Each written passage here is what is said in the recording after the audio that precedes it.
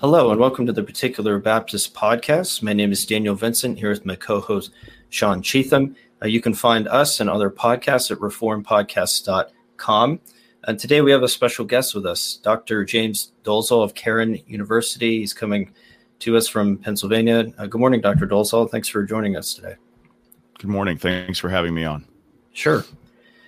So before we get into our discussion on the doctrine of God, can you give us a little bit of a background on yourself?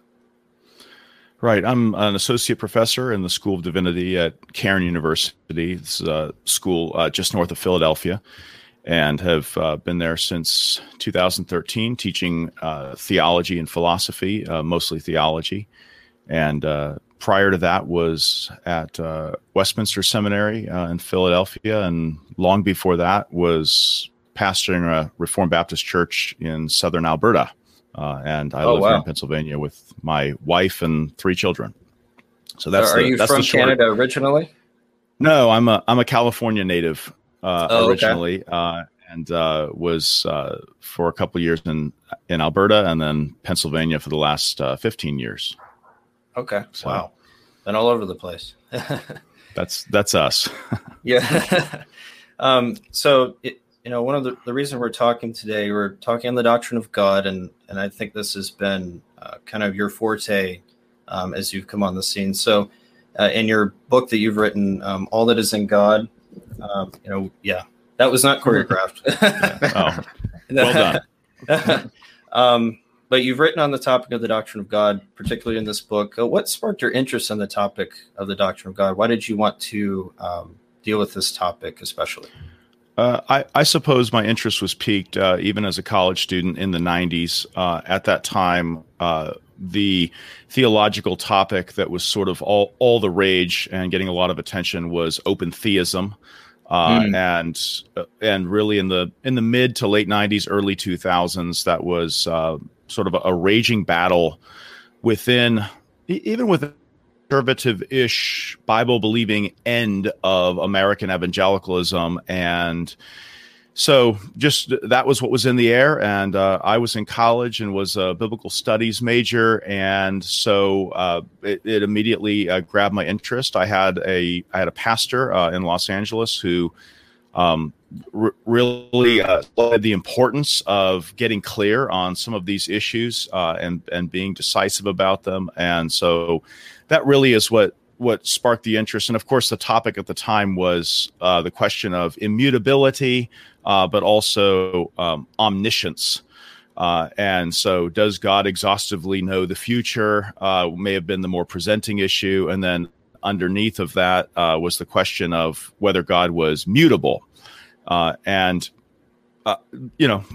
what brought me into it. And so people like Bruce Ware and John Frame on the American side were really addressing and combating the open theists, the kind of Clark Pinnock, John Sanders, Greg Boyd on the other side.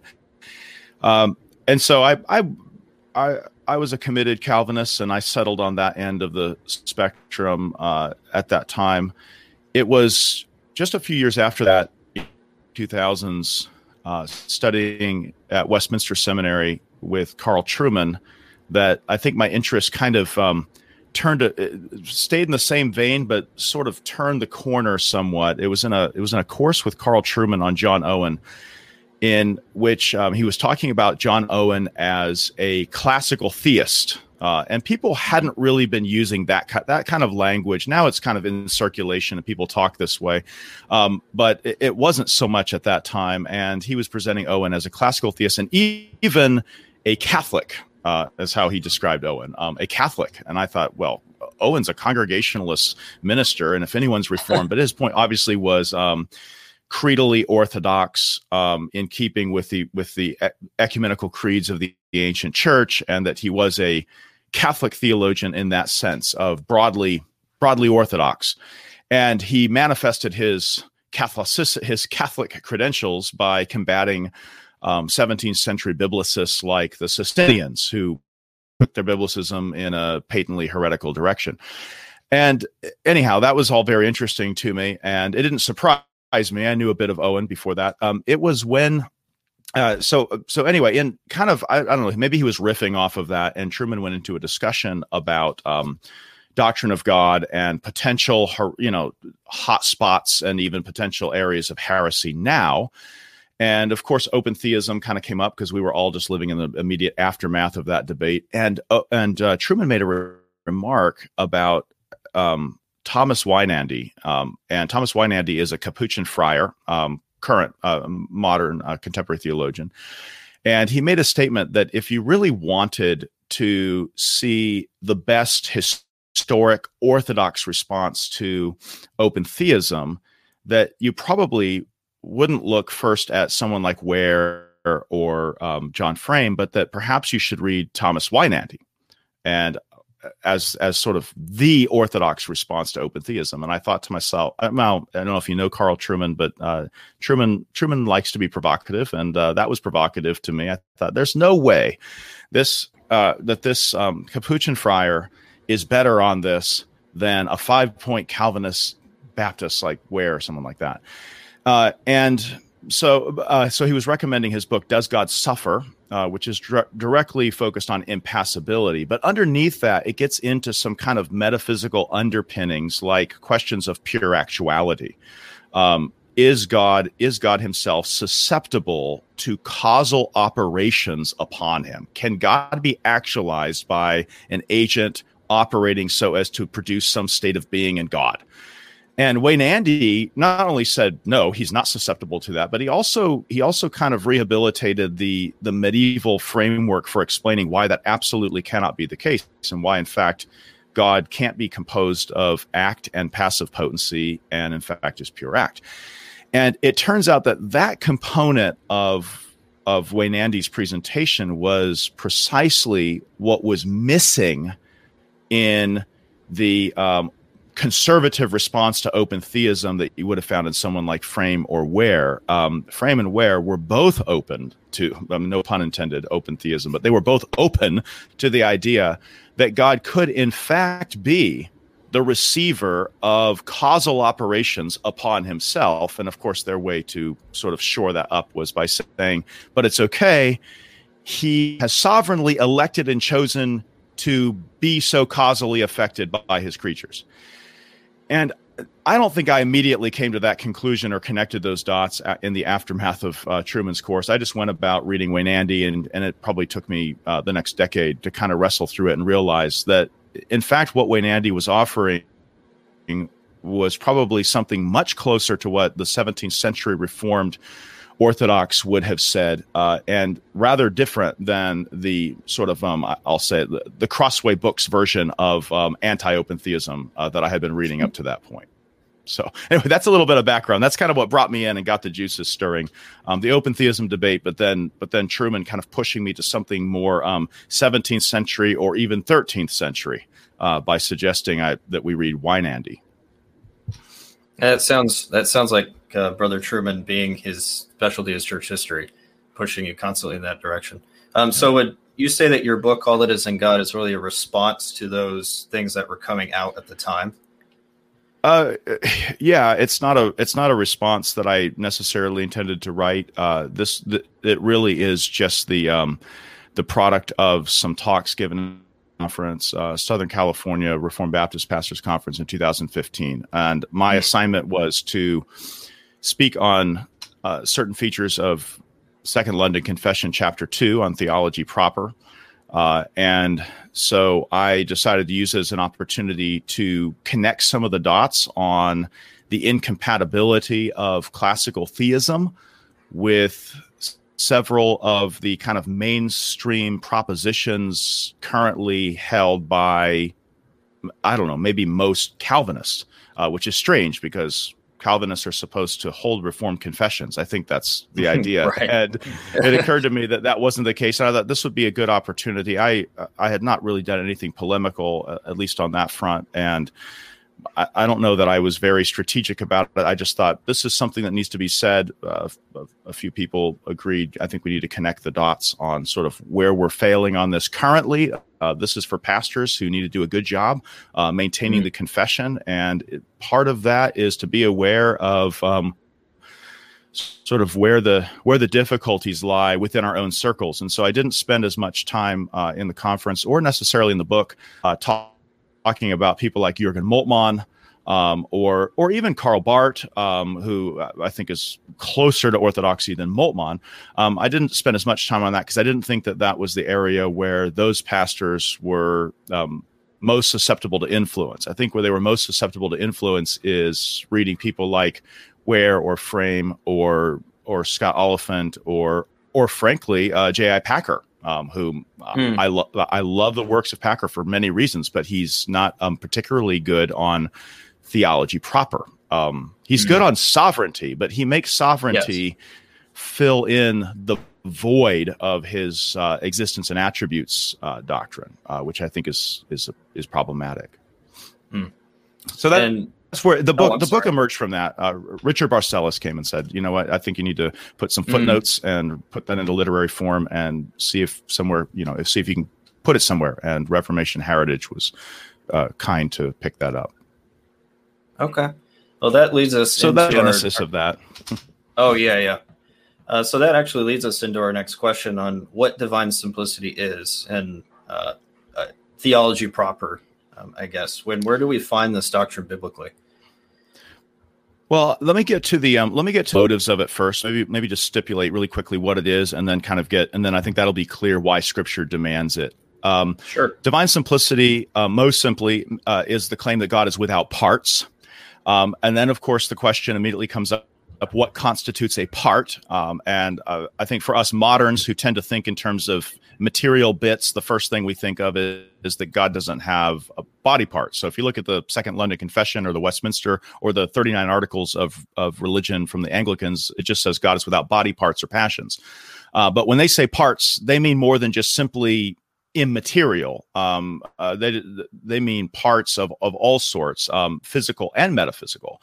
And so before we even say what parts are, I think we need to say something about why things composed of parts, what is it about a thing composed of parts that is just unacceptable for the biblical God, for the creator of all things? And it really comes down to this. Things composed of parts depend upon principles, agents, more fundamental in being than themselves. And that's really it. Everything composed of parts is doubly dependent. It's dependent on every part, and every part contributes some kind of is or actuality of being, or at least a state of being. It's a principle of being, if you can think about it like that. And if you want to think about it in an older way, it's a cause of being. Every part causes something to be in the whole. And you could run that through every composite entity you can imagine, which is to say everything not God, and realize that that's the case. All those parts are units of being, principles of being, causes of being that cause wholes to be as they are. And we can negotiate whether some of those parts are essential or unessential. That I have a soul is essential to me being a human. And so my soul is a part of me. It's not the whole of me. My matter is also a principle of my being.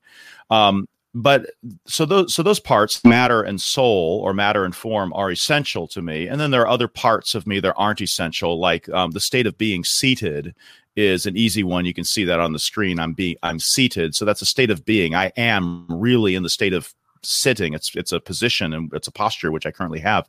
And yet, if I stand up, I'm not going to lose anything essential to myself. I'm still going to be just as much human as when I'm sitting. And so some parts are essential. If you don't have them, you aren't.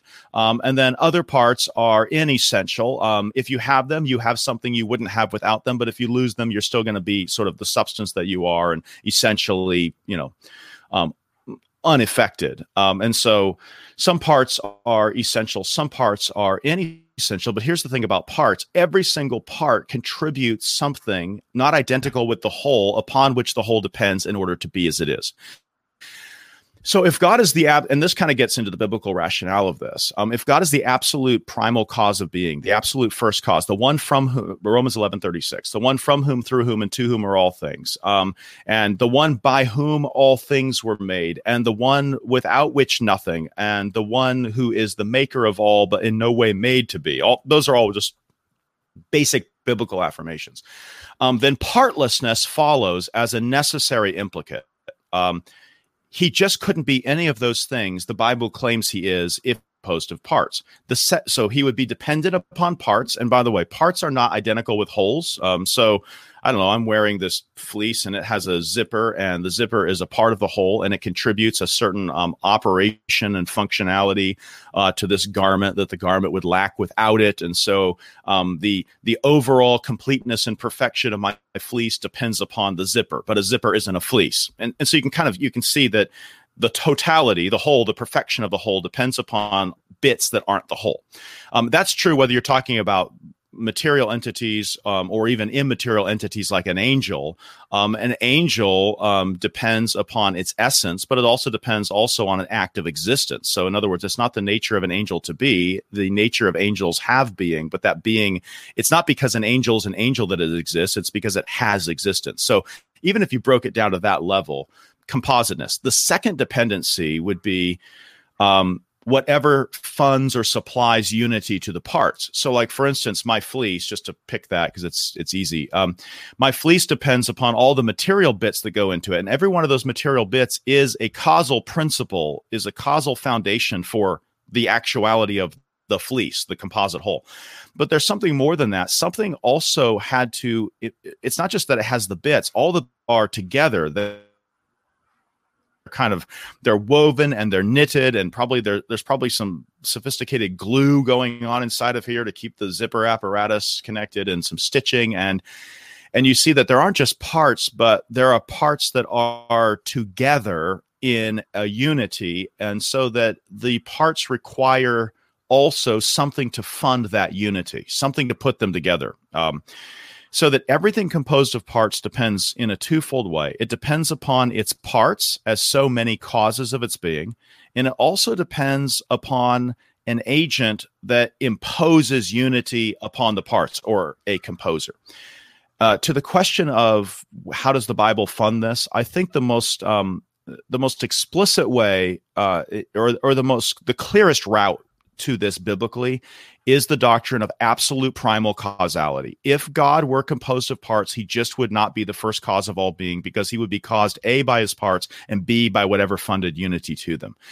And so it's kind of ever heard of the doctrine of simplicity or not?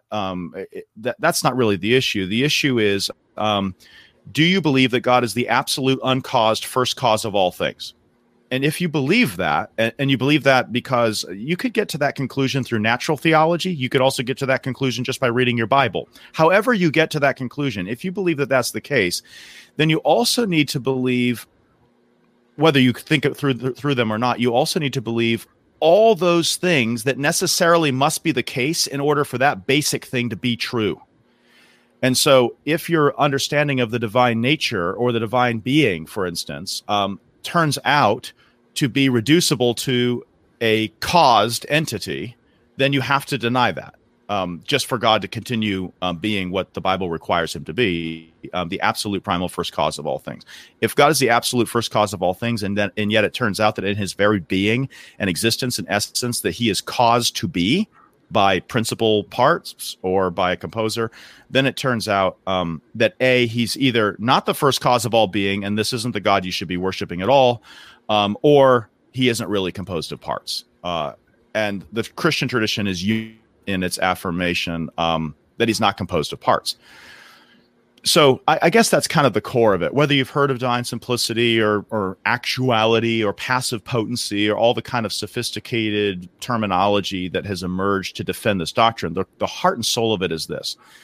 Do you believe that something not God is the causal account of God? And if your answer to that is no, and I think most Christians, and I'm going to say, I'm going to give the benefit of the doubt to the average Christian in the pew. I think the average Christian, in his heart of hearts, believes that what is not God doesn't make God be. If that's the case, then you're already committed to divine simplicity, and the rest is just details. Divine simplicity is just an elaborate scheme, and I call it a scheme, not in the negative sense, but it's a good scheme. It's a scheme that does a lot of good work. It's just a sophisticated way of elaborating and protecting that basic Christian conviction. And I think that's why this doctrine historically has not been some piece of exotic sectarian minutia, but it has really been just kind of bread and butter orthodoxy. And you'll find affirmations of, now I'm not suggesting that everybody who's ever held the doctrine has been equally clear or adept at defending it and articulating it. At every point you might be tempted to give it up. Like I'll go on the record and say, and those who know my work won't be surprised, I think Thomas Aquinas is a much better and sophisticated defender of divine simplicity than, like, say, Gregory of Nyssa in the 4th century. I'm happy to say that. I think that there are some weak spots in Nyss's explanation that you don't find in Aquinas's explanation. But I think at the end of it, all of them, though, are broadly committed to this idea that God is not susceptible to causes or principles of being more fundamental than himself, and therefore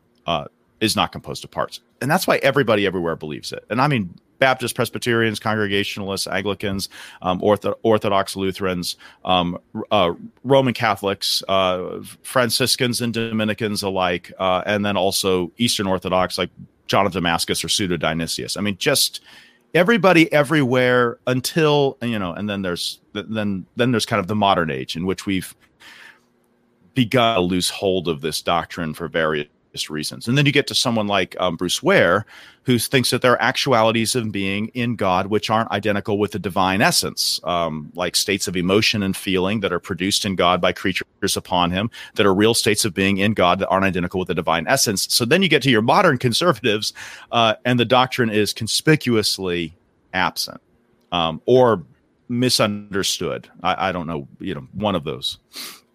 Yeah, I think I think you hit the nail on the head with regards to most Christians probably understand and believe these basic tenets. We believe that God is eternal. We believe that God created all things and that nothing existed before that. I think that's my story as well. Before coming to the doctrine of divine simplicity, I confessed all these things, but I didn't understand the implications of them.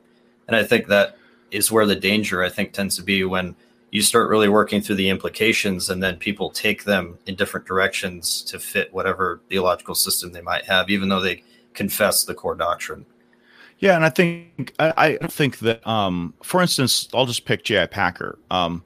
There's no way that J.I. Packer, now with the Lord, but when he was writing these works, it's just inconceivable to me that he might be thinking to himself, I think something not God caused him to be. I really think that's absolutely inconceivable to me. And I'm not suggesting for a moment that Packer ever believed such a thing. What I am suggesting, though, is the way that he accounts for divine attributes and divine actuality leads to precisely that conclusion. And I think that there's, I'm happy to say, as there is somewhere in all of us, I'm happy to say that I think that that's just an inconsistency.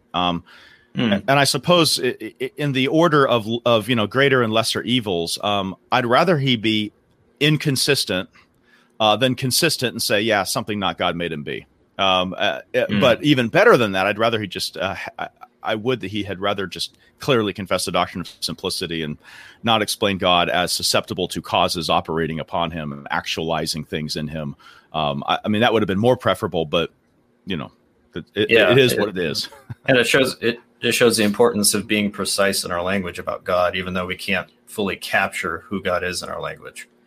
Yeah, none of this. It's funny because none of this is comprehension. I think it's right and it's compelling and it's believable, but it's not comprehensible in the sense that I know why God must not be composed of parts, because there would be no first cause of being if he were. And there has to be a first cause of being that accounts for why there's a world rather than not. And that first cause of being has to be its own reason for being. But if it were composed of parts, it just wouldn't be. So I know why. I mean, I understand biblically and in terms of natural theology why this must be confessed. But I'm not saying that I have formed a kind of one-to-one conception of it. I haven't captured it in a concept. I've articulated it in a confession that I think does a good job kind of keeping idolatry at bay, at least doctrinally, if not practically. But I don't comprehend what I know. I know why it's true. I believe it, but I don't have like a one-to-one correspond. So like you could say it like this, like all of my thoughts about simplicity are in fact more or less composite, right? So like even my way of thinking, like even the statement God is simple is a non-simple predication about simplicity, because you have God as the subject, you have simple as the predicate, and you've got is as a copula joining the two. And so you've got this three-part statement about partlessness. And I think that's it's not just that way in my language, it's actually that way in my mind before I say it that way in my language. But I also know, even while I say God is simple, I know that my non-simple thought about simplicity is actually not modally in sync, if I can say it like that, with the thing that I believe. It's kind of like infinity is probably easier. I just say, look, I believe God is infinite, but I don't have an infinite thought of the infinite. I have a finite thought of the infinite. And as long as we're alert to this vast incommensurability between the manner of God's being and the manner of our thoughts about his being, as long as we're alert to that, and we're making sure that we don't start taking our thoughts of the manner of our God thoughts or the manner of our God talk, and then making that a kind of ontological model for the manner of his being and then projecting it onto him. As long as we do that, as long as we don't take human God talk as a direct map to the manner of divine subsisting or being, then I think we're okay. I think we can avoid big errors. I think what we tend to do, at least in a lot of modern theology, is we tend to think that the manner of our thinking is in fact a kind of one-to-one map to the manner of the being of the thing about which we're thinking. And I grant that that's probably generally the case with created finite things. My created finite multi-part thoughts do tend to sync up nicer with created finite multi-part beings than they do with an uncreated non-multi-part infinite being. As long as we're alert to that, I think we can kind of proceed with caution. So moving on a little bit, how is the doctrine of the Trinity to be understood in light of divine simplicity? Because at least on the surface, it would seem to imply that God is complex in some way. And I can say that, at least for myself, that initially gave me a little bit of trouble, because I did come from more of the understanding that God was complex in a sense, or God could change. And it was actually your book that really helped me work through some of those issues. So how would you address that concern? Yeah, I think we need to use simplicity as a rule. In other words, if simplicity isn't so, no God. I think where Ed Fazer says, no simplicity, atheism. That's kind of so if we can kind of see that that's what's at stake, then I think the first thing we say when we come to the doctrine of the Trinity is, however I'm going to articulate this revealed mystery of the Trinity, it's not going to be in a way that undoes the doctrine of simplicity. I'm not going to explain the Trinity at the expense of theism. Okay, so I think that's kind of and I think that's the case. If you go to the 4th century, where the great Trinitarian debates are raging, it's interesting. Both the Orthodox and the heretics, the Arians in particular, are kind of a mind on this. That however we end up here, the loss of divine simplicity is just not an option in the end. What it does as if you can think of this as a principle for doing Trinitarian theology, I think the first thing it does is it rules out certain explanations of the distinction of the persons. So Trinitarian doctrine, the real challenge of the Trinitarian doctrine is that Scripture requires us to, not natural theology, but Scripture requires us to recognize that there are three who are distinct, who are the one God. And so you have to kind of hold together a couple different strands here. You have to hold together a doctrine of divine unity, which includes exclusivity and simplicity. In other words, there's one God, not many, and the one God isn't composed of parts. That in any Trinitarian theology, that has to be an non-negotiable operating principle. The second demand, and you can get that from Scripture or from natural theology, but the second demand comes only from Scripture, that Scripture identifies three who are distinct as this one God.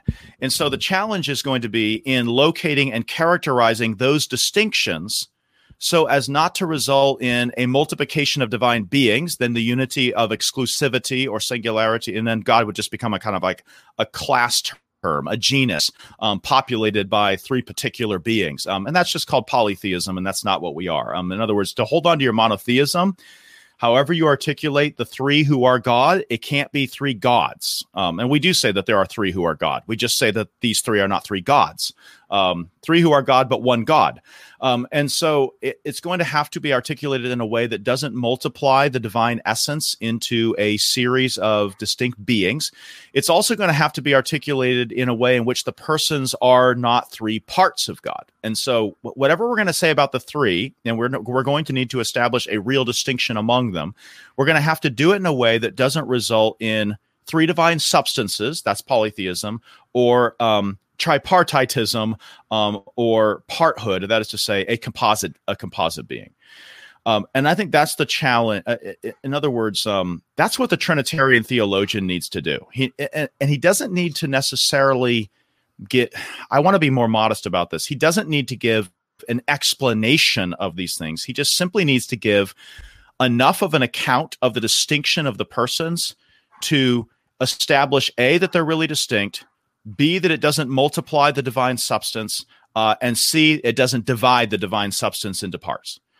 If he can do that, even if it leaves you with a lot of intellectual questions or a lot of intellectual strangeness, or leaves you in mystery, I don't see why that's problematic if you think the Trinity is a mystery. If you think the Trinity is a mystery only initially that needs to be explained in a way that sort of answers every rational objection that you might raise, again, all I think you need to do is show that the rational objections aren't necessary. And if the Trinitarian theologian can do that, then his job as a theologian is done, and he's okay confessing mystery, as long as it's not intellectual nonsense. So the first thing the Trinitarian theologian says when he comes to the doctrine is, whatever I'm going to say about the distinction of the three, it's not going to be three divine beings, or three primary substances, and it's not going to be three parts of the one being. And I think that's the challenge. A lot of modern Christians will talk about the three persons who are distinct from each other and who are God as the three beings who are God. Divine simplicity demands that you stop doing that immediately. The second thing is, we will sometimes describe them as three parts of God. Divine simplicity demands also that you stop doing that immediately. We don't want to think of God as the consequent of one portion Father, one portion Son, one portion Spirit, get them together, and then, Yahweh. Or to put it a little more whimsically, one part Father, one part Son, one part Spirit, shake well, and then the tasty concoction that comes out of that is, Yahweh, the God of all creation. We don't want to think of the unity of the divine being as a consequent of the composition of things not identical with itself and more fundamental than itself. That might sound crazy to people. Like, who would say that? But I mean, modern evangelicals in very conservative institutions say that. I mean, J.P. Moreland and William Lane Craig say that there's a part-whole relationship of the persons to the divine being. And so that kind of stuff is in the air and it's in circulation. Simplicity says that you can't say that. What you're going to have to do, and this gets just much more elaborate, is in a more thorough account, then you're going to have to explain how you can have distinctions that don't constitute parts, that aren't composed of substance and accident. And there are several, without getting too far in the details, there are ways to do that that I think are satisfactory, even if peculiar and unlike other explanations you might give regarding composite entities. But I do think that that's sort of the basic concern when it comes to the Trinity. How do you have three who are distinct without three parts or three beings? And that's the work of Trinitarian theology. And critics can judge whether that was done well or not. Yeah, that's interesting. I think when you talk about what not to say, it's almost like we're trying to go around and say, well, this is what you're not to say about God. We can't necessarily say positively everything about him, but this is what you're not to say about him. It's almost like the process of elimination to preserve us from going down rabbit holes that we shouldn't in our own finite minds. There's a statement that Stephen Charnock makes, and I think he's just taking this from John of Damascus, where he says of God, though we cannot comprehend him as he is, let us be careful not to fancy him to be what he is not. And in Trinitarian theology, there are certain things we need to say. We need to say positive. We need to say, well, it's negative. We need to say the Father is not the Son or Spirit. The Son is not the Father or Spirit. The Spirit is not the Father or Son. We need to say those things. We need to say positively, the Father is God, the Son is God, the Spirit is God. We need to say negatively, and not three gods. And so what simplicity does, together with a biblical record locating distinction of persons, and by the way, if you want to know, for those listeners or viewers who want to know where that distinction lies, it's in relations of origin. It's in relations of origin. If relations of origin do not constitute the actualization of passive potency, and they don't, if relations of origin do not result in a partition of the divine being, and they don't, if relations of origin can be accounted for in a way that doesn't require a time component, and they can be characterized that way, then and if relations of origin and the relations that are consequent of those, paternity, filiation, inspiration, can be understood but not to be accidents. That is to say, the person of the Father isn't someone who has paternity. I have 3 children. I have the relation of paternity to my children, but that paternity doesn't constitute me as a human person. Like, I was a human person before I had any children. Whereas in the Godhead, the relations don't just characterize they don't characterize or qualify the persons; they constitute the persons. Divine simplicity is actually it doesn't just cohere with those doctrines. I would actually argue that divine simplicity is largely responsible for driving those historical accounts of the 3 persons. At the end of the day, it's a good account. It's just really strange. But, then again, we're talking about God. We're talking about the one who's unbounded in being and immaterial and purely actual. So you should have expected strangeness, I suppose. Yeah, it leads. We have to basically unlearn how we think as human beings in order to think back to God, which we can't fully do. And that's when we get there, we're not going to be comprehending. Yeah, right. we're just rooting out a lot of inadequate ways of thinking and speaking about the divine.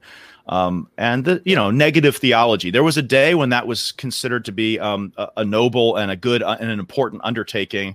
I'm not sure that there's a taste for it nowadays, but perhaps it's making a comeback. I don't know. Moving on a little bit, why is the timelessness of God tied to his simplicity and immutability? How would you articulate that idea?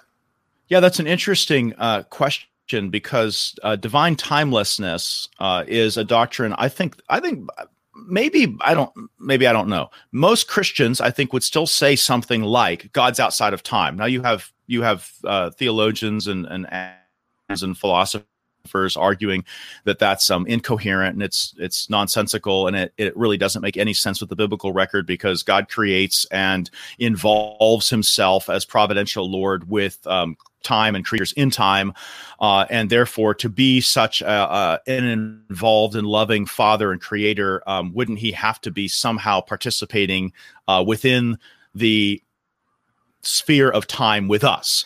And you even have conservative or traditionally conservative-ish theologians like John Frame, who would argue that God is timeless, but then in order to be, and he says that because he confesses the Westminster Confession, and he has to say eternal and mean it in the old sense of timelessness.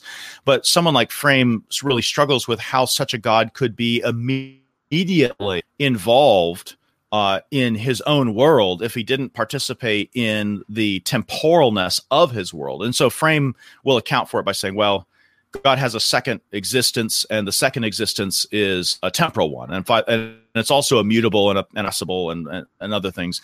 I think that's not. We don't want to go that route, and I'm hopeful that people will see problems in that and not go that route. why do we say God is outside of time or not subject to before and after? And the way this connects to divine simplicity is this. And let me just kind of connect a few dots with it. Divine atemporality or timelessness is really just a function of divine immutability. So what constitutes a thing temporal is the, if I can go with Aristotle on this, it's the counting of the movement between the before and the after.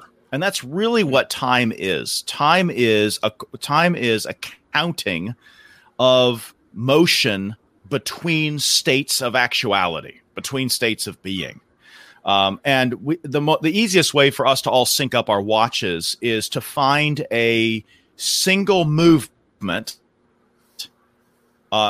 in which we are all participating in the same kind of at the same level, and then we can all count the same motion together, and we can even then devise. We can devise numeric schemes by which to kind of carve this up and count it and get in sync. So, I mean, the most obvious one for all of us is that we're all riding around our nearest star on the same rock, the third from the sun, and we're all in motion together. And we're actually in a couple different motions at the same time. We're in axial motion as we all ride around a complete rotation in a single day, and we've carved that into units of 24 hours and subdivided those into units of 60, and then subdivided those 60 into units of 60 even further into our seconds. And we have and what we're doing is we're actually just enumerating motion. And the motion and movement, change. That's the issue, change. As the Earth changes locomotively by movement on its axis, we have enumerated that, counted and subdivided that, and what we're doing is we're counting the motion between the before and the after. And then we have other ways of doing it. We're not just in motion, we're not just in axial motion, we're also in orbital motion. We're all moving around our nearest star one time. It takes about 365 or 366 axial rotations. That's how many axial rotations can occur within a single orbital movement around our nearest star. And so we then multiply our years and divide them that way. And then you can subdivide those years not just into days, but you can divide them into months, and then we can dispute with each other as to even how many months there are. If you go to Ethiopia, for instance, Ethiopia has 13 months, and then in Ethiopian tourism it says 13 months of sunshine. This is so you can say, well, no, that's not right. But the thing is, you can figure that out. You're just kind of they're just counting it a little differently than you are, but we're all working. The reason we can all still sort of get together in time is we're all participating in the same locomotion together. But this is what time does. Time enumerates movement from one state to another. But to get to immutability first. Immutability says that God is not susceptible to movements and states of being. There is no change in God. There is no what God was and is no longer or is and will become. Since there's no becoming, since there's no movement from one state of being to another in God, because he's immutable, he doesn't lose a state of being, he doesn't acquire a state of being. He is infinite, pure, unbounded actuality. Infinite, pure, unbounded actuality doesn't change. What could you add to it? It doesn't lack being.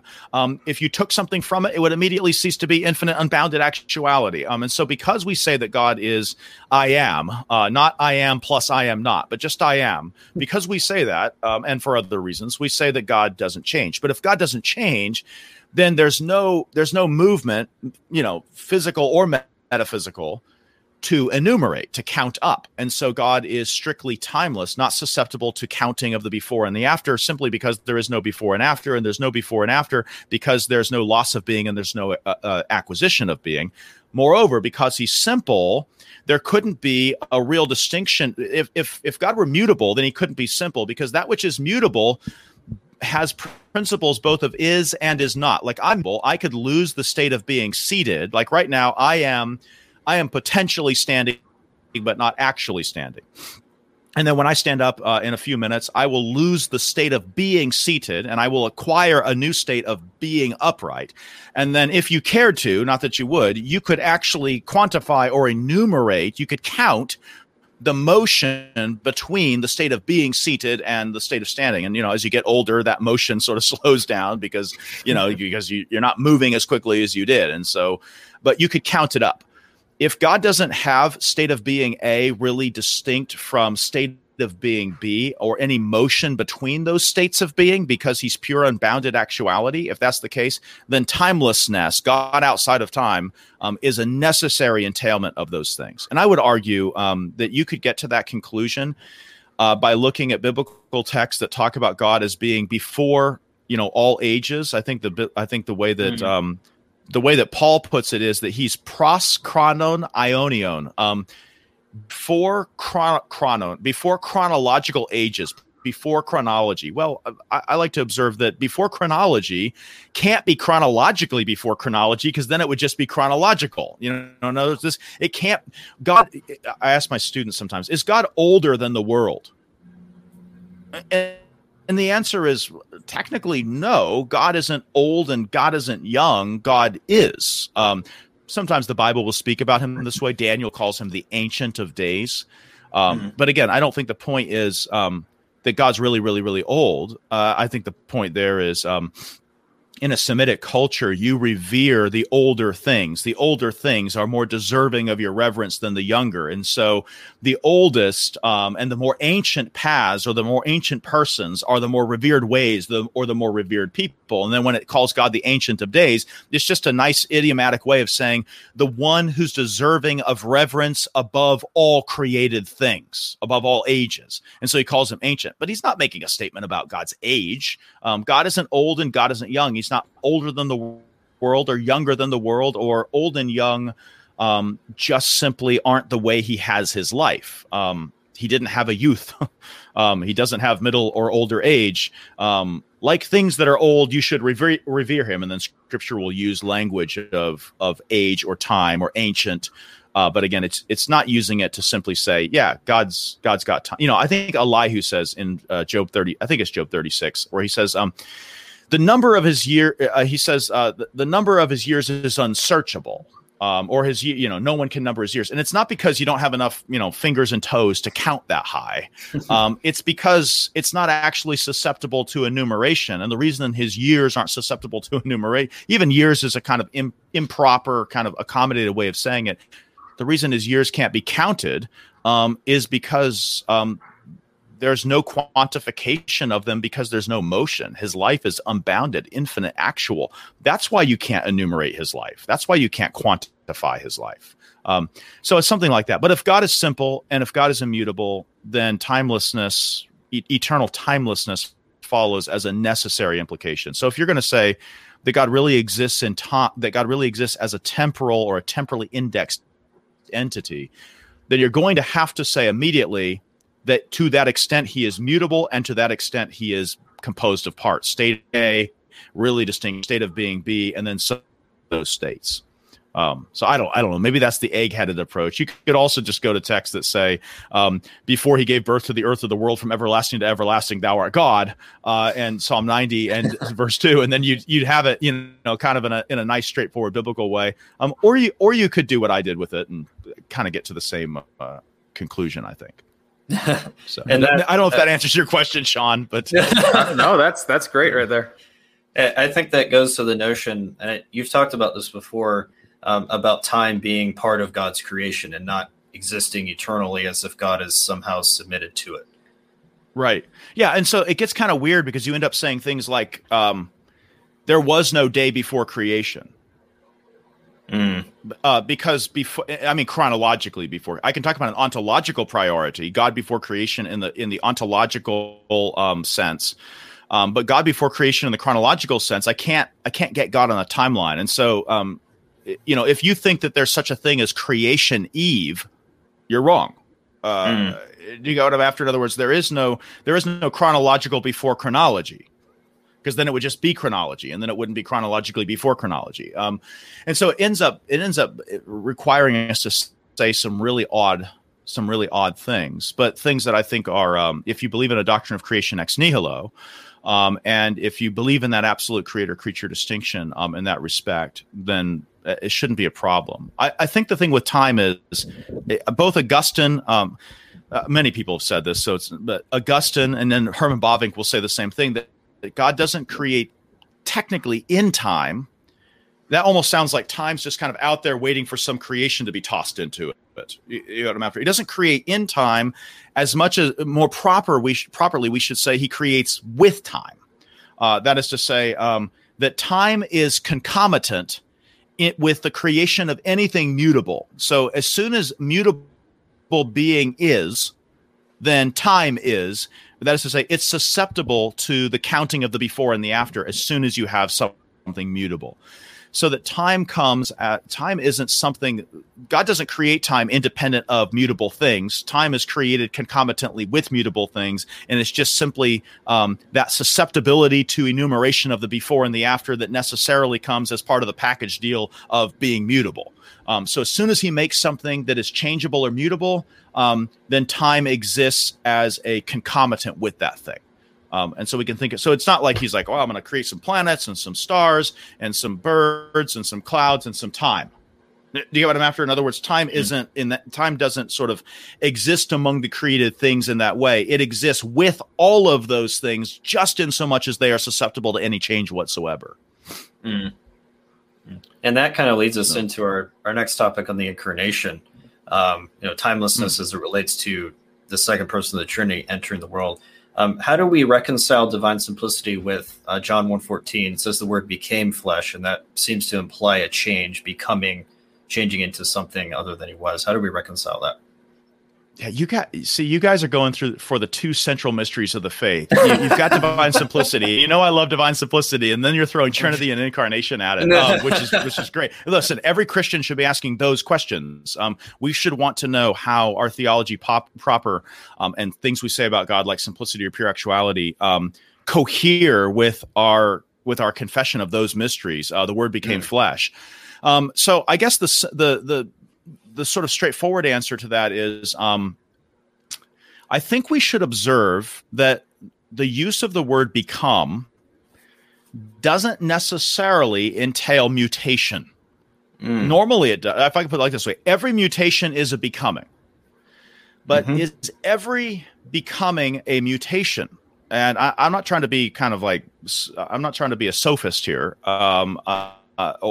Or sort of bedazzle you with word games. It's not that. It's just simply this. If you can go, so that's John 1:14. If you go up to John 1:3, where it talks about the Word being the one, everything that came into being came into being through him. Nothing that came to be is from him. So that the Word is the absolute creator. The Logos is the absolute creator of all things.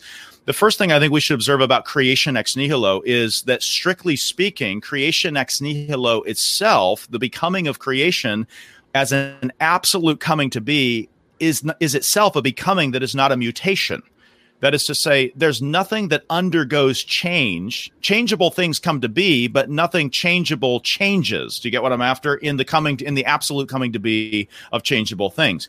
And so there is no, to put it in a kind of pointy-headed way, there is no, every change involves something that goes through it. And the something that goes through change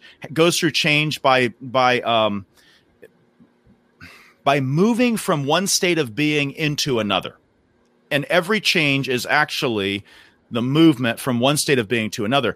But nothing, if we believe in creation out of nothing isn't a state of being. Do you get what I'm after? So that the terminus a quo, the term from which in creation is nothing. And nothing isn't actually a terminus a quo. Nothing isn't actually a something that can change. Do you get what I'm after? Because nothing isn't actually a thing. And so in creation ex nihilo, you don't actually have something there to change. You have nothing. And nothing isn't changeable. Does that make sense? Because nothing isn't. Because nothing isn't. So nothing can't be mutated. Nothing isn't a state of being that can enter another state of being. It's actually exactly not that. It's not a state of anything, to say nothing of being. And so in creation ex nihilo, you have this absolute coming to be of all things not God, but that absolute coming to be, which John uses the term agenata in John 1:3 to describe that coming to be, that came to be by the words making it so. That coming to be is a becoming that is not a mutation. It's not an alteration of. It's an absolute coming to be of things that are alterable, but it's not itself an alteration. I'm not suggesting for a moment that the incarnation of the Word became flesh, is exactly like that. I'm not saying that. I'm just simply trying to lay down a marker here and say, not every reference, even in Scripture, to becoming necessarily and automatically entails mutation. And what I want to suggest, and I want to say that that's for different reasons. That's not the case in John 1:14, and for different reasons, namely the ones I just spelled out. That's not the case in John 1:3. And so when we say that God, when we say with respect to the word becoming, as soon as you hear the word becoming, you think change. And what I want to say is, whether we're talking about the incarnation or not, that's just not so. There is a becoming, the absolute coming to be of the world by an act of divine fiat, that is not a mutation, that is not a change. And so as soon, and I'm just trying to put that onto the record simply to say, as soon as you say it is possible to conceive or to predicate a becoming that isn't a changing, then immediately you have to kind of modulate you then can no longer make the argument, well, it says the Word became flesh, so therefore mutation. Because mutation isn't strictly entailed in becoming. It just happens to be the case that almost all the becomings you've ever known are mutations. Because that's a particular way of becoming via mutation. But what I'm submitting to you is John 1:3 already talks about a becoming that is not a mutation. And John 1:14 talks about another becoming that is not a mutation, and albeit a rather different one. So how to say this? How did the Word become flesh? I think two things we need to say this isn't. Again, back to a kind of our negative theology. The first is we want to say that this is not a change via subtraction. That is to say that the Word, to think of like Philippians 2:7, that he emptied himself and took on the form of a servant. That this is not a hollowing out, a suspending of operations, or a divesting of attributes on the part of the divine Word. The divine Word doesn't unactualize anything that he is as person or as divine, as begotten of the Father, as person subsisting begotten of the Father. Nothing that he is as such is lost to him. In that moment, no glory, no benediction, no anything that he is given up. And I know sometimes people point to 2 Corinthians 8:9, which says that he, bitch, for our sake became poor. You know this text, and some will say that meant that some richness he had was lost to him. Actually, I don't think that he lost richness in becoming. We should better say that he assumed poverty. He didn't lose the way he became poor was not by unbecoming rich, but it was rather by assuming poverty to himself. Particularly, that looks like form of the servant. So a lot will say, well, he became poor by not becoming rich. Look, if I became poor, I would have to not be rich. Well, whatever. I mean, all of us are rich in the West, comparatively. So I would have to become poor by losing something. But what we should say in the incarnation is that the word who although being rich became poor, not by losing his riches, but by assuming our poverty. So the second thing comes in. Well, so I guess what we're saying then is that he didn't take on flesh or take on a human nature by divesting himself of some actuality of being. Then you would have parthood, then you would have mutation, then you would have temporality. And by that way, that temporality wouldn't just characterize the Son qua incarnate. That temporality would characterize the Son qua divine Son, because it would be actually as divine that he underwent this change. And so he would be temporal, immutable, and multi-parted as divine if he lost something in the incarnation. There's a trend right now to say, well, then maybe we should say in losing something. That's what the nickname given to that is kenoticism, kenoticist Christology, and I won't get into that at the moment. Instead of losing something, perhaps he became flesh by adding something to himself, by adding, and you'll find this explanation. This is kind of the standard conservative explanation right now. But I would argue that in terms of a metaphysical account of things, it's no less problematic in one respect than the subtraction explanation. Historically, this is not how theologians explained the assumption of flesh as addition. In fact, many explicitly, John Owen among our Paedo-Baptist friends, John Gill among the Baptists, and Thomas Aquinas, all who's not even a Protestant, all say that the Word added to himself absolutely nothing in the incarnation. And so you have the Word became flesh. He didn't mutate. He didn't change. He didn't lose something. He didn't add. So I guess there was no real incarnation. And some have actually accused the classical theist position as kind of requiring that he couldn't really incarnate. And yet there is, there's another way to articulate this, which is to say that he didn't add to himself, but he did assume to himself, or he newly relates to himself something in creation, in particular. And I'll break this down as best I can. Every human nature, which is composed of a reasonable soul and body, form and matter. Every human nature is composed of a reasonable form and body, or a rational soul and a body.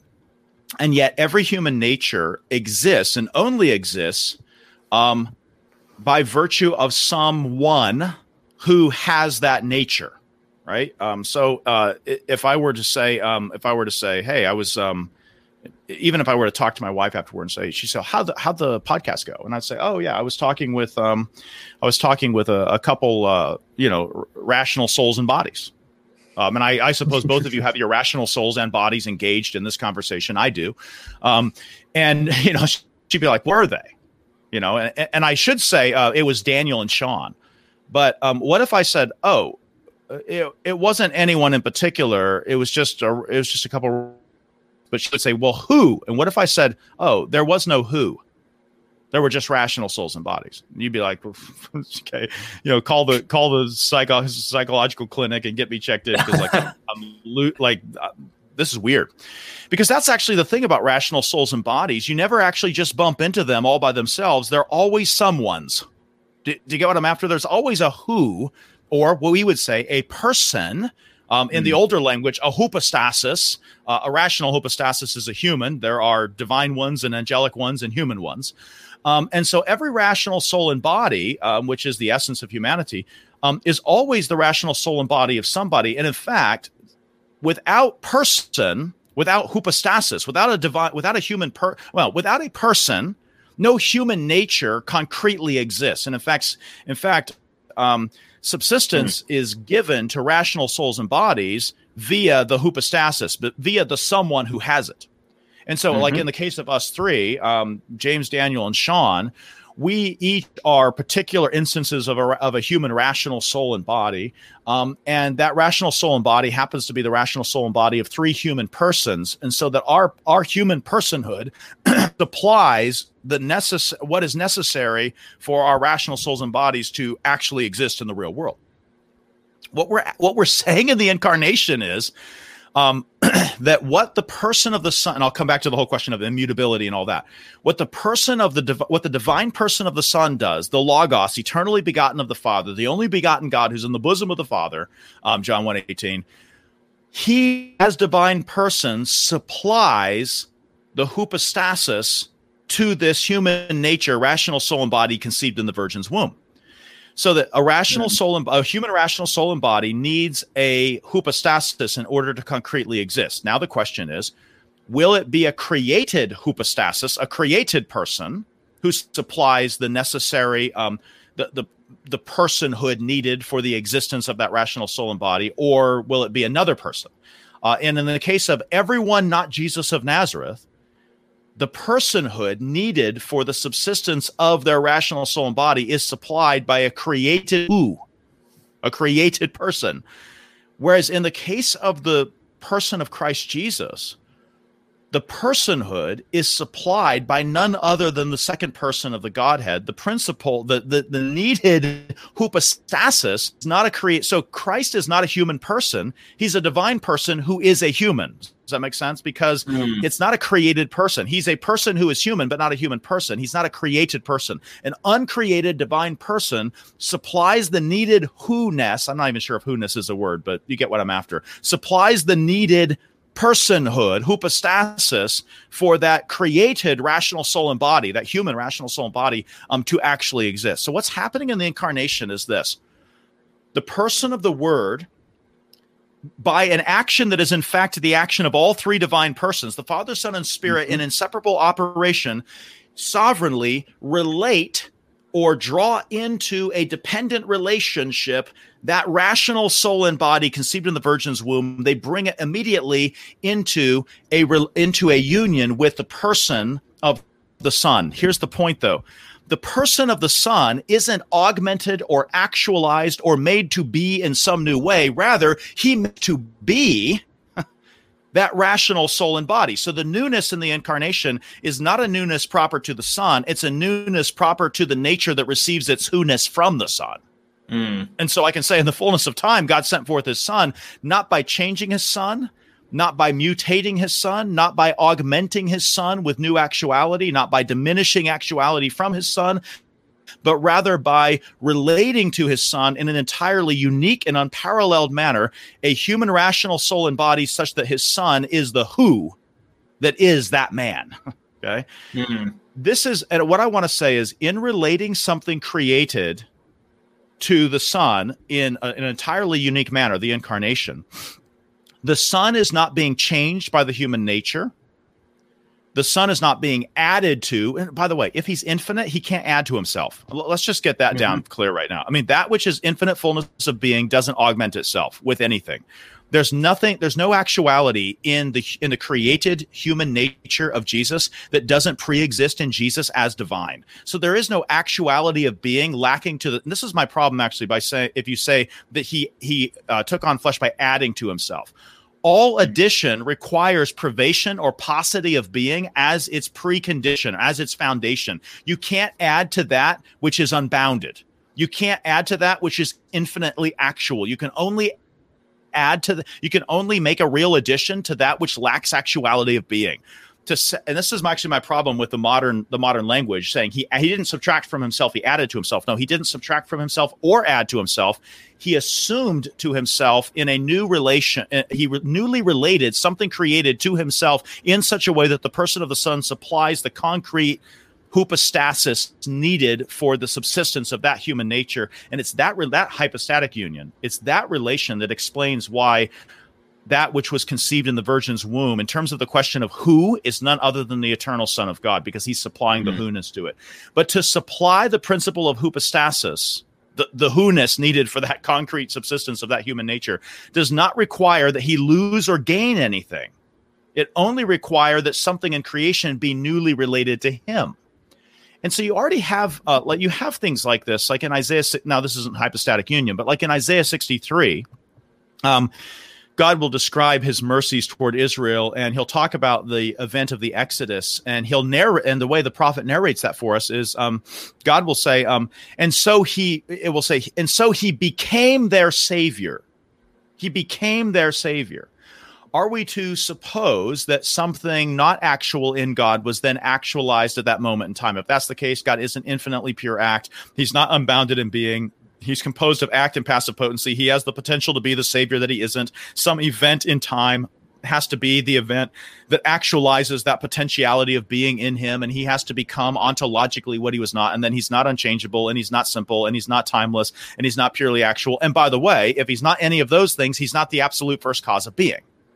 And so how do we say, because the things composed of parts are made to be by principles more fundamental than themselves. So what should we say? That language is being used there to describe a new relation of something in creation, namely the people of Israel, to God, and a new manner of their relation to God. Not only is he their maker, but now in the event of the Exodus, by his sovereign power and by relating them to himself in this new way, he is now their savior. when it says he became their savior, the newness lies in their relationship to him, not in him, but the way the text says it is, so he became their savior. The word became flesh. The newness lies not in the word qua word or in the word qua divine. The newness lies in that human nature that now derives its entire hypostasis and its subsistence in being from its relation to the person of the word. So in the one case of Jesus of Nazareth, you have a divine who, not a human who, but nevertheless a true human nature, rational soul and body. And I think if we articulate now, that probably makes the incarnation, I called it a central mystery. That's in large part exactly why it is a mystery. Not because that's not believable, but because that's really strange and unparalleled. And it's strange and unparalleled because of simplicity and pure actuality and timelessness, and because of the creator-creature distinction. But I think you can look at John 1:14 and say, the way Donald MacLeod in his book on the person of Christ looks at that, he says we have to say that. I mean, it says the Word became flesh, so we have to say something changed for the Word. I mean, the Word had to undergo some sort of change for him to become flesh. Two things to that: unless not all becoming means change, which I think we've already said, and unless there's a way to say God became or the Word became without necessarily entailing some kind of or any sort of logical mutation in the Word, or in the case of Isaiah 63, in God. I guess that's what I'd do with it. Maybe that's too overwhelming, and it probably does need some more sophisticated elaboration, but that's the gist of it anyway. No, that's very helpful. Yeah. I think especially talking about where that personhood comes from. I hadn't thought about that before, but that's consistent with what the Council of Chalcedon taught, that the two natures of Christ are unified in that one person. Right. And I think they would have been consistent with Nicaea in terms of God's indivisibleness. That's right. No, very good. That's a great question. Those are hard. I mean, I'm glad. I'm actually. No, it's fine. And I'm. My answers are what they are. But I'm thrilled that that's actually kind of getting back in the conversation, because it just seems like for too long we've been satisfied with. He subtracted to himself. No, he added to himself. Oh, yeah, that's got to be the explanation. And in fact, it's just a whole lot stranger than either of those options. But the other people knew it. Like John Gill knows this, and he's really good on it in his Body of Divinity.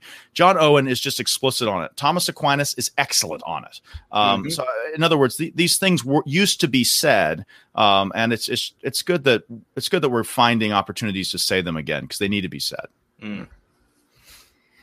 So, going off on other passages or Bible verses that people might use to try to undermine the doctrine of God's immutability or divine simplicity, how are we to understand passages in Scripture that describe God as repenting or changing his mind? Example of God changing his mind in Isaiah 38, where Hezekiah was told by God that he would die from an illness, but then after pleading with God, Hezekiah is spared. Yeah, or I mean, you could throw into that Exodus 38:14. I think the NASB just translates it, and so God changed his mind. So, what do you do with verses like, or you could, yeah, and I mean, so you could, in terms of Bible passages speaking about God as being in time, using temporal indexicals to describe his operations, for instance. God did this, and then, anytime you read that, it just sounds like, wow, his agency seems to be like right here in the temporal world. Same thing with like passions, and we won't get into impassibility. That's fine, but what do you do? How do you say God doesn't undergo change of any sort or have anything actualized in his being, and then square that with something like Genesis 6 and 7 that says God was grieved in his heart and regretted that he'd made man upon the earth. In other words, does God after the fact begin to think better of or regret what he did before? Or you could say 1 Samuel 15, where he says, I regret that I've made Saul king. He says that twice in that passage. And then right in the middle of that, Samuel says that God is not like a man who should change his mind or have regret. So you've got there you have a passage that says, God says, I regret. Samuel says he's not a God that he should have regret. And then it says, and God regretted that he'd made Saul king. I think what you can see, right, unless you just want to say, oh, the Bible's just a whole big mashup of incoherence, which let us not say that. Let us not say that. I think what we should say is that the Bible speaks to us in more or less literal ways. All of the Bible's language is anthropomorphic, just simply by the fact that it is language. I mean, it's all anthropomorphic just simply because it's propositional language. It's a system of sounds and signs communicating knowledge in propositional, linear, multi-parted ways. That's creaturely. I mean, the whole manner of the Bible, just because it is king, is already anthropomorphized. Moreover, within it, some things that Scripture says anthropomorphically to us, but literally, like God is love, can be said literally. The statement "God is love," it's not that there's God plus love, so there's still anthropomorphism in the way we speak, but God literally is love. But when we talk about God's, for instance, and I'll just come to this I'll circle back to the change question from the Isaiah passage. But when the Bible talks about God's upset tummy, his indigestion, or whatever it is, his bowels turned over within him, I think 3 times it speaks that way. When it speaks about God's nostrils being inflamed, when it speaks about God's feathered wings, and his grief and his shins. Okay, all things. And I guess what I'm trying to get after is the Bible speaks. And I'll grab a line here from Herman Bavinck. The Bible is anthropomorphic through and through. The Bible speaks to us in human language, and it is absolutely liberal in the way that it plunders the imagery of creation and the language of creation to describe God and his purposes and his operation to us. But it also gives us the resources to discern which of those we should take literally and which of those we should take metaphorically. So, for instance, if you go to Isaiah, if you go to like the sons of Korah, and I think it's like Isaiah 45 or thereabouts, where they cry out, how long will you sleep, O Lord? Why do you sleep? Arouse yourself, awake. And then you go to another psalm that says, the Holy One of Israel neither slumbers nor sleeps. So if you take everything in a hyper-literalist fashion, then you could use the psalm from the sons of Korah to devise a doctrine of, when you devise like divine attributes like good, wise, loving, just, true, and eternal, why not just throw in sleepy? You know what I'm after? Like, God is good, wise, loving, just, true, eternal, and sleepy sometimes. You know what I mean? The attribute of divine narcolepsy.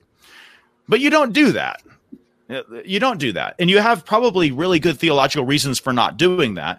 And I suppose you do it because you don't actually think that the sons of Korah are speaking literally. I don't even think the sons of Korah think the sons of Korah are speaking literally when they say that. Speaking from an observational standpoint, like one who's, okay, here's the thing about people who sleep.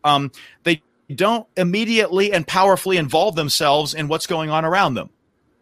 And God's powerful operation is desired by these people who suffer for his sake all day long, and they are pleading for him to act powerfully upon for his name's sake and for their sake against their enemies.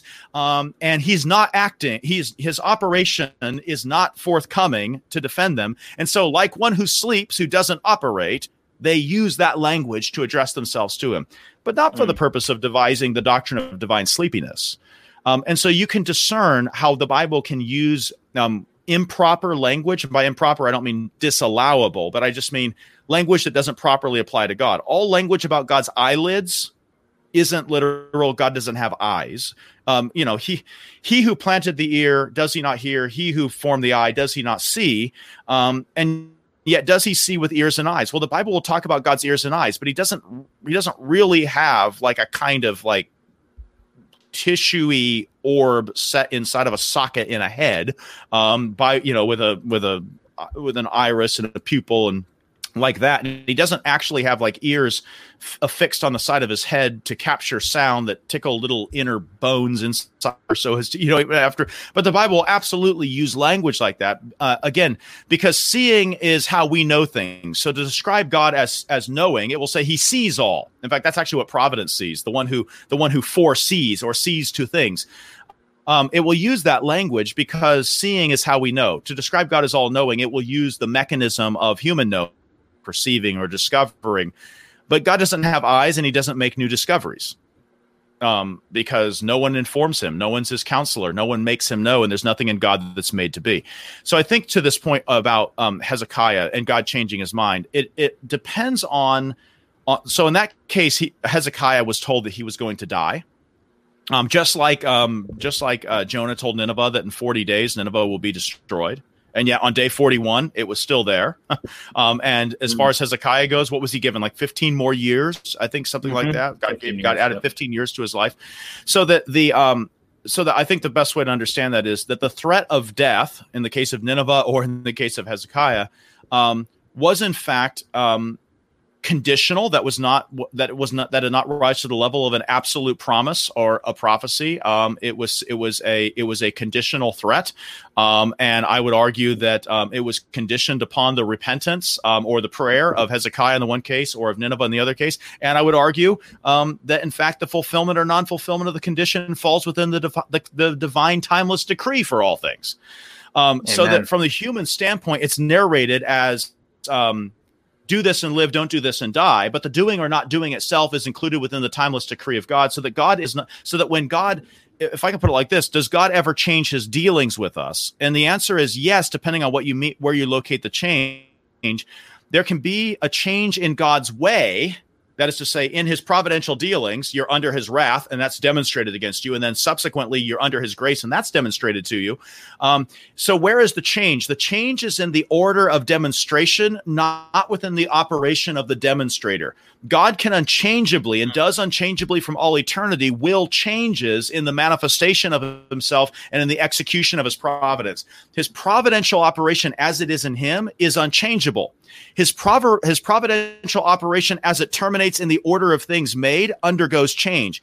Insomuch as we speak about God from our standpoint, from the side of receiving those changes, we can speak about God. We can say, well, he parted the Red Sea waters, and then he caused them to come together again on top of the Egyptians.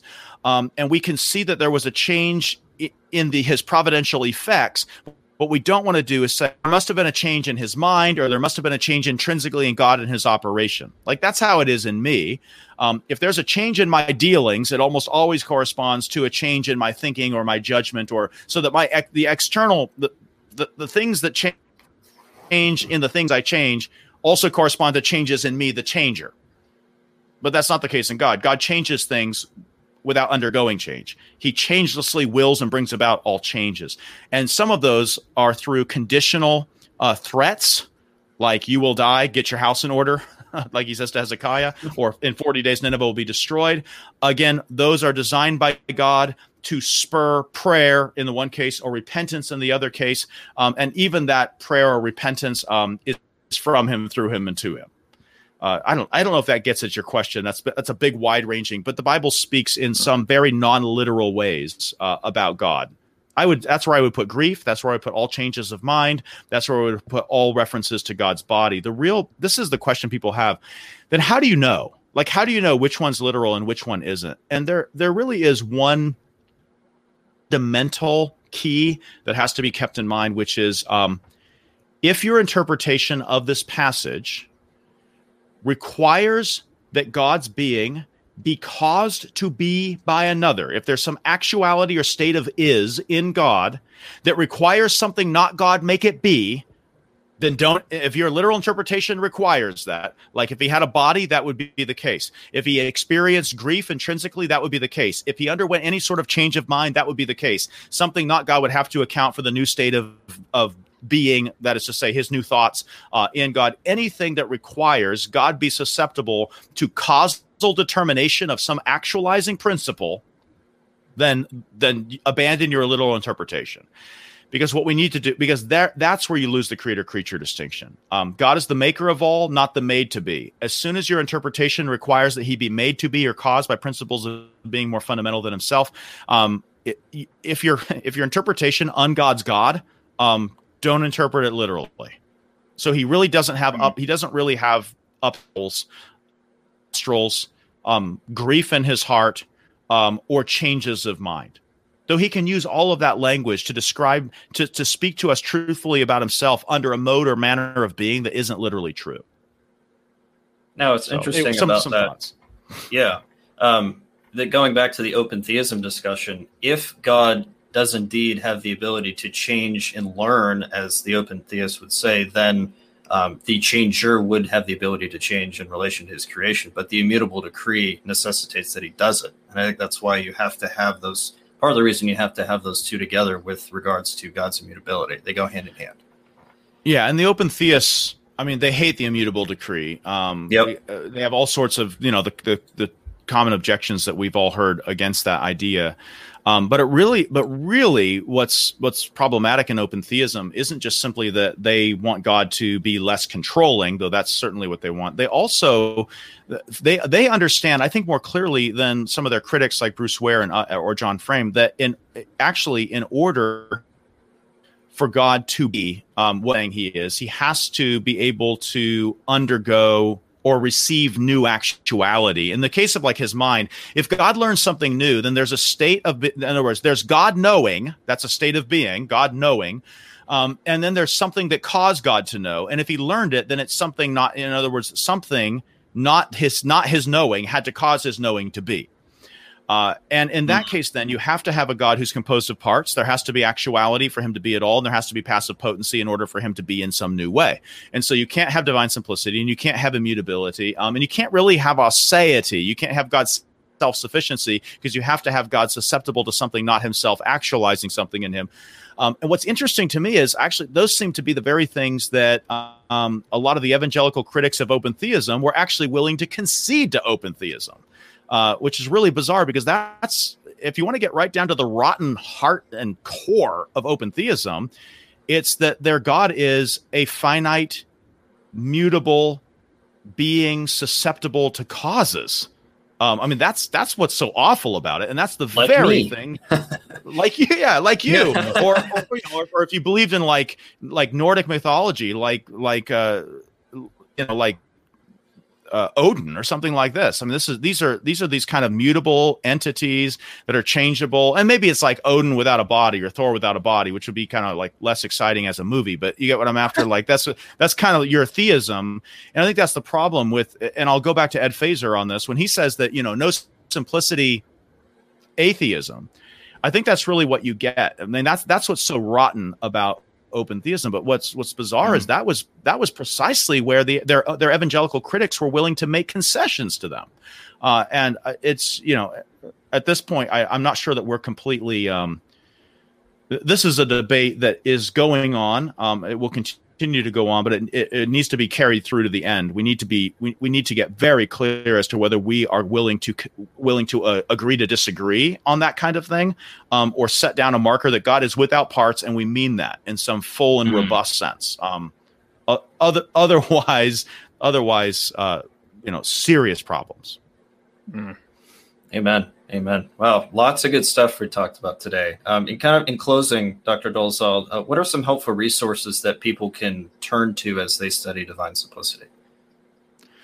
I would say the standard discussion in any of the older theologies, Herman Bavinck's discussion in Reformed Dogmatics, Volume 2 on God and Creation, is very good. It's very classical. I think we should observe as Protestants that this is not a Protestant doctrine.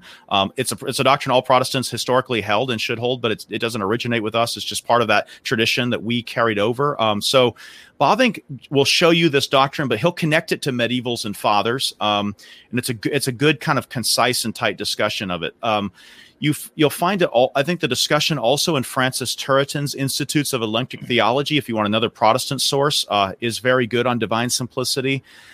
Though those are challenging. I've written on it. Probably the most popular version of it that I've put out there is in a Table Talk magazine article just called "The Simplicity of God." And if someone just Googles Table Talk Simplicity of God, I'm sure they'll find that discussion. But I would encourage everyone, if you can bring yourself to do it, to find your way back to Thomas Aquinas' Summa Theologiae, book 1. Question 3, all 8 articles, and you can just Google it online. Aquinas Summa full text. The English Dominican Fathers translation is free, available online. It's a great translation. And those sort of 8 articles of that question, in my own research anyway, that becomes the kind of standard go-to account that you find in Reformed Orthodoxy in the 16th and 17th centuries. And so if you kind of want to go to, not that it originates with Aquinas, he's just maybe its most sophisticated defender and explainer, then Summa Theologiae 1:3 is what you're looking for. But again, it's kind of stout stuff, and the language, the grammar you're gonna have to fight your way into the grammar, but it's worth the fight. So I'll leave it. Oh, and one modern source, Stephen Doobie's book, Divine Simplicity, a Dogmatic Account. It's long, it's scholarly, and for pastors especially, $30-something in the paperback form, and it's worth owning. It's a very fine book on the topic. So I'll leave it with those. Well, thank you, Dr. Dolezal, for joining us today. It's been a very fruitful discussion. If you want to get more into Dr. Dolezal's works, All That Is in God is his standard published work. What is the name of your doctrinal thesis, Dr. Dolezal? The earlier book was God Without Parts, and that's right. So God Without Parts is the more I suppose it's the more egg-headed version, getting into divine simplicity. But. Okay, well, this is a very good primer in divine simplicity. Highly recommend it. But with that, we will close today, and thank you again, Dr. Dolezal, for joining us. Daniel, Sean, thanks for having me. Appreciate it.